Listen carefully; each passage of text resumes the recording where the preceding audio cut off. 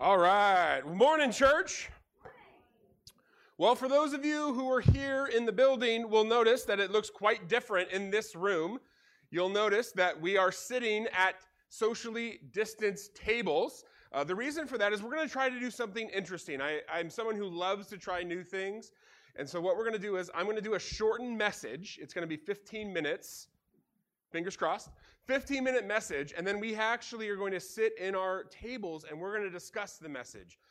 The reason for this is we've been getting some feedback that ever since coronavirus has kind of hit, with masks and not having food, it's harder to connect with people. So we thought, you know what, why don't I just give up some preaching and let's connect during kind of the typical sermon time. So it'll be really, really good and fun for us to do that. And we're also going to do that. If you're watching us live online, there's also going to be a Zoom group. So as soon as we're done, you can get off Facebook and you can hop on Zoom, and we're also going to have a discussion there, which will be really fun. Well, we're starting a new series entitled Kingdom.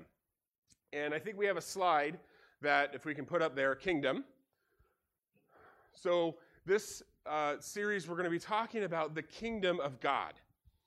So I want to start by asking you a question right now as you think about it. If you were to boil down, what was the one message that Jesus talked about most when he was on earth? I bet if we asked a lot of people that question, people in this room, people online, people around the world, even if you've never read anything from Jesus, I bet people would come up with lots of different answers. Things maybe like love. Well, he preached about love. And he did. He talked a lot about loving God and loving people. Or maybe you might say, well, forgiveness. He talked a lot about forgiveness, that there should be no end to the forgiveness that we give other people. But that wasn't the central message. Maybe it's eternal life, which he talked about eternal life. But again, not his central message. Luckily, Jesus tells us exactly why he came and what it was that was the main theme for his teaching. He tells us here in Luke 4, verses 42 through 44. We'll have it on the screen, also on the little sheets that are on the table, have all the sermon verses there. Luke 4, verses 42 says this: At daybreak, Jesus went out to a solitary place. The people were looking for him, and when they came to where he was, they tried to keep him from leaving them. But Jesus said, I must proclaim the good news of the kingdom of God. Everyone say kingdom of God. To the other towns also, because that is why I was sent. And he kept preaching in the synagogues of Judea. The reason that he was sent, and the central message that Jesus preached, was about kingdom. It was about the kingdom of God. You know, it's interesting. I have fallen into this trap as a preacher and a teacher, where I feel like we talk a lot in church about love, about forgiveness and eternal life. I've not done a whole lot of teaching on the kingdom of God before. Jesus' central teaching. The one thing he spent his time on earth doing. And I was wondering, why is that? I was thinking this week, why is it that we don't seem to do that more? Why don't I do that more? And I think that there's a couple of reasons. I think the first reason is because some of the metaphor of kingdoms is lost a little bit for us here in the West in America. It makes a lot more sense if you're under the rule of a king, right? When we, in the United States, when we think of kingdom, we might think of like United Kingdom. We think of borders of countries. Well, we have the kingdom of America, and once we cross this imaginary line, we will be in the kingdom of Canada, right? That it's tied to a place. What's fascinating, though, is when you read the Bible, kingdom isn't tied to a place. It's tied to an activity. Let me say that again. Kingdom isn't tied to a place. It's tied to an activity. All of the New Testament and Old Testament authors, obviously, a kingdom is somewhere, but instead it has to do with the authority. So if I did the John International version of the Bible, if I were to translate what Jesus said in Luke 42, verses 43, I would put it this way. Luke 4, verses 43. I must proclaim the good news of the rule and reign of God to the other towns also. It's an activity. It's the rule. It's the reign. It's the activity that what he does. Obviously, it happens in a place. And we get that here. We're in this building, some of us, wherever you're at, you're in another building, and we are in the United States of America. We are under the rule and reign of America. But you could say, well, is this America right here, this podium? Is this America? It's like, well, no, it's not really here. Is this America? There's nothing signifying that this isn't America, but we all feel it. We all know that we are under that rule and reign. Jesus picks up on this theme later in Luke 17, verses 20.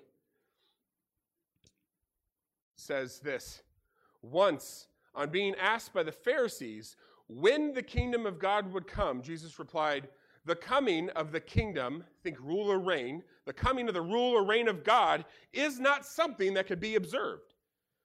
Nor will people say, here it is, or there it is, because the kingdom of God is in your midst. It's not something you necessarily see, physical, tangible. It's something that you feel. You feel the authority. And I love here that when the Pharisee asked, notice he didn't say, hey, where is the kingdom of God? It's when. When will the actions of your kingdom start? And Jesus is saying, they're already here, bub. They're already here. It is right here in your midst.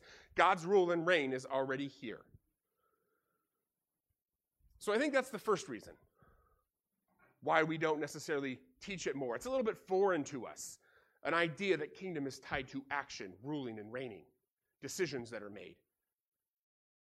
The other thing, why I think it's awkward for us, the second reason, is because when Jesus came on earth, he talked about his kingdom coming in different stages. You see, in the Old Testament, they had a view similar to the Pharisee that I just read, where the kingdom would come. The Old Testament prophets prophesied, the kingdom will come down. Well, Jesus made it clear when he came down that the kingdom of God is here. And yet, the kingdom of God will also be coming in the future. We like to use a phrase that the kingdom of God is now and not yet. That the kingdom of God is now, but not entirely there yet.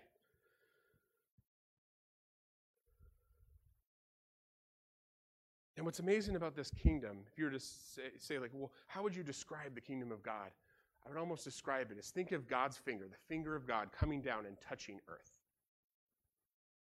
When someone is struggling with sickness and they get healed, that is the kingdom of God, God's finger coming down and intersecting earth. There's a story where Jesus sends out 72 of his closest disciples and says, go out and spread the word of the kingdom of God. And he says this, he tells them, heal the sick who are there and tell them the kingdom of God has come near to you. See, when someone is healed, the kingdom of God, God's rule or reign, has come near. When there's brokenness in a family and the brokenness gets restored, that is the kingdom of God coming down on earth. We see little glimpses of it. But there's always a but. There's this second element that's in the future of a kingdom of God that will come when Jesus tells us that he will return again. And because of this, we're in a weird spot. We are in this world, part of a kingdom of God, experiencing little glimpses here and there where the kingdom of God will enter our hearts and feel really good, but yet it isn't fully here yet. Have you guys experienced some of that weirdness before? Right? Where it's like, well, God's kingdom is here, but yet it's not here yet. It's going to be completed in heaven. There's a movie that I think explains the kingdom of God very well. It is a movie called The Terminal. Has anyone ever seen The Terminal before with Tom Hanks back in 2004? Wonderful movie. Actually, I didn't see the movie. I saw the trailer, so hopefully it's good. I don't know what's rated. But I think this explains the kingdom of God perfectly. What happens is Tom Hanks' character is from a made-up country called Krakozia. And he's coming from Krakozia to the United States. While he's in the air, Krakozia has a coup, and the country is no more. So when he lands in New York, his visa and his passport are no longer valid, so he can't come out of the airport into the United States. The other thing, though, is Krakosia decided to limit travelers so they can't travel back. So the entire premise of the movie is that Tom Hanks is stuck at the New York airport. He can't leave, and he can't go back to where he came from. So it's him having to try to figure out comedy of having him trying to figure out how to live there. It's actually based, this movie, as I found out, on a real story. There's an Iranian, a man named Mehran Nassiri, that he spent 18 years, from 1988 to 2006, living in the Charles de Gaulle Airport in France. 18 years, where while he was in the air flying to France, there was a coup where visa statuses changed in the Iranian embassy, and he couldn't leave the airport and he couldn't go back. So he lived there for 18 years. I think that this describes our journey. See, what happens is, for us, when you decide to come under God's rule or reign, when you decide to accept Christ as your Savior, we board that airplane, right?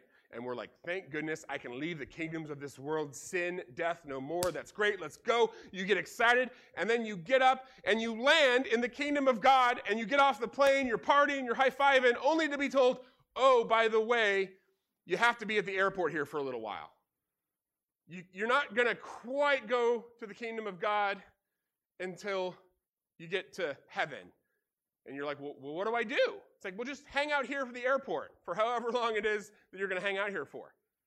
And we're left with this kind of weird kind of place where we're kind of in the kingdom of God, but also kind of not.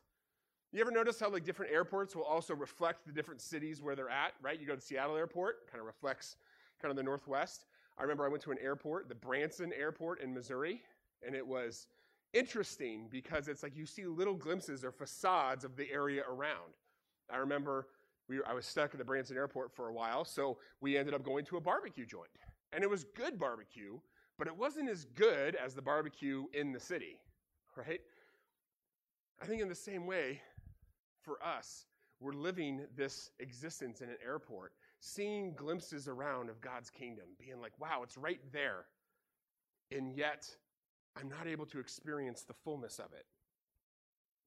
Another way to think of it is, if you ever download an app on your phone, and you download the app, and you have the free version, and you have the paid version. We're right now in the kingdom of God light, where you download the app, and you're like, look at all these great things that I can do. And then as you begin to start going into the app, you're like, hey, upgrade to the pro version, and then you can have full access to this feature, right? We have elements of this kingdom here, but yet it's also not quite there yet.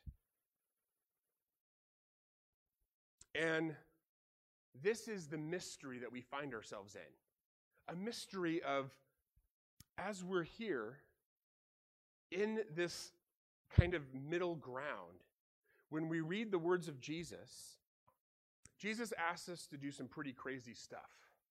This is what he asks us to do. He says, even though the kingdom is not yet, I want you to start right now while you're in this kingdom of the world, start acting like you're there. Which is incredibly unfair. It's incredibly difficult. He starts saying that in the kingdom of God, that the most powerful person in God's kingdom isn't the person in the world who is the wealthiest or is on the news the most or has the most political power. That the greatest in the kingdom of God would be some person you've never met on the other side of the world in the slums of Mumbai. That's who's the greatest in my kingdom. He says things like, if someone slaps you on the cheek, and even though under the law it's an eye for an eye, and you are allowed to slap that person back, but to choose to lay down, and even though you're legally entitled to slap somebody back, to turn the other cheek. Things that make a whole lot of sense when you're in the kingdom of God. But when you're here, stuck in the airport of life, it doesn't seem very fair. It's difficult. And this is what I love about Jesus. He's okay with the mystery. When he taught, he could have had all of his teachings where he wrote everything down, written down, nice and bundled up and given it to us. Instead, he spoke in parables. He spoke in stories. And throughout the Gospels, people will say, I don't understand what it is you're trying to tell me. And Jesus is like, good. Because there seems to be an element where struggle, trying to work out this life, that is important to Jesus.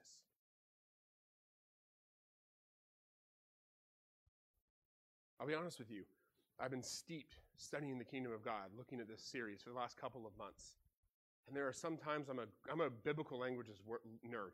The one reason that I love biblical languages is because you can see look at a Hebrew word or a Greek word, you get maybe a different definition of it, and it will all click in your head. You ever had it, and you're like, wow, that amazingly, and it fits together. I've been steeped for months in the kingdom of God, and I ain't gotten that clicked yet. I'm still like, I don't know what to do with my hands, Jesus, while I'm here. I don't like, I'll be honest with you, it's almost unsatisfying because I'm like, just tell me what do I do, Jesus? Do I just move up and go across the world and just, even though I'm here, I'm not here yet? How do I interact with all these things? It's like the Venn diagram, right? Kingdom of world, kingdom of heaven coming together. I'm stuck in the middle. I don't know what to do. And while I was doing this, I was brought to a passage in 1 Corinthians 13 that says this, 1 Corinthians 13:12. Paul puts it this way, this mystery.